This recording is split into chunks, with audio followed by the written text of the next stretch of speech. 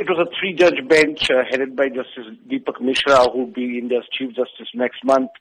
They said they will not interfere with the verdicts given by earlier courts in this particular case, and then they confirmed the death sentence handed down to them by Delhi High Court in 2014. The three judges described it as a rarest of rare crime. The manner this 23-year-old physiotherapy girl was gang raped and then murdered, and then they handed down the death sentence. Now, what was unprecedented and never seen before was that the courtroom burst into applause.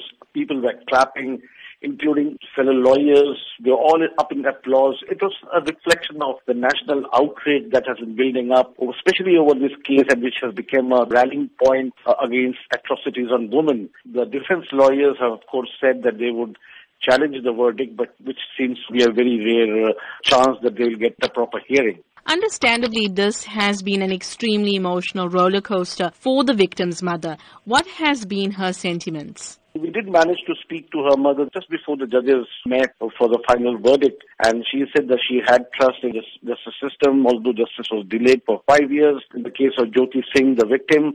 But she said she was confident that the rapist would get the death sentence. And while the judges were reading out the injuries that the girl suffered during her gang rape, she sat there weeping. When they came out, the father seemed more composed. He actually spoke to the media, said that he is now satisfied with the verdict. 6 men were arrested for committing this crime, but only 4 have been convicted. What has happened to the other 2 men? The driver of the bus in which she was abducted along with her boyfriend, he committed suicide in prison in 2013.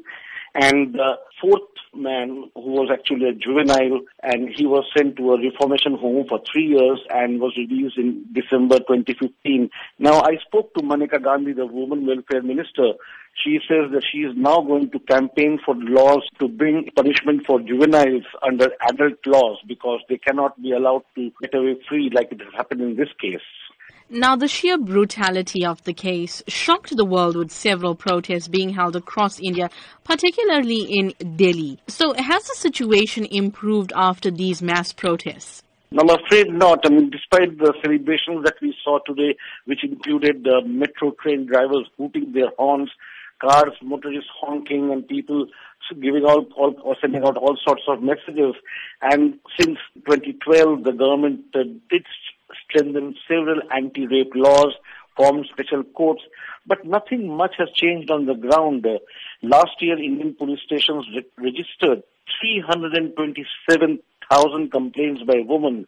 The number of kidnappings in 2015 rose 5% to almost 60,000. And in India, 24 women are raped every day, 1 every 6 hours in the national capital.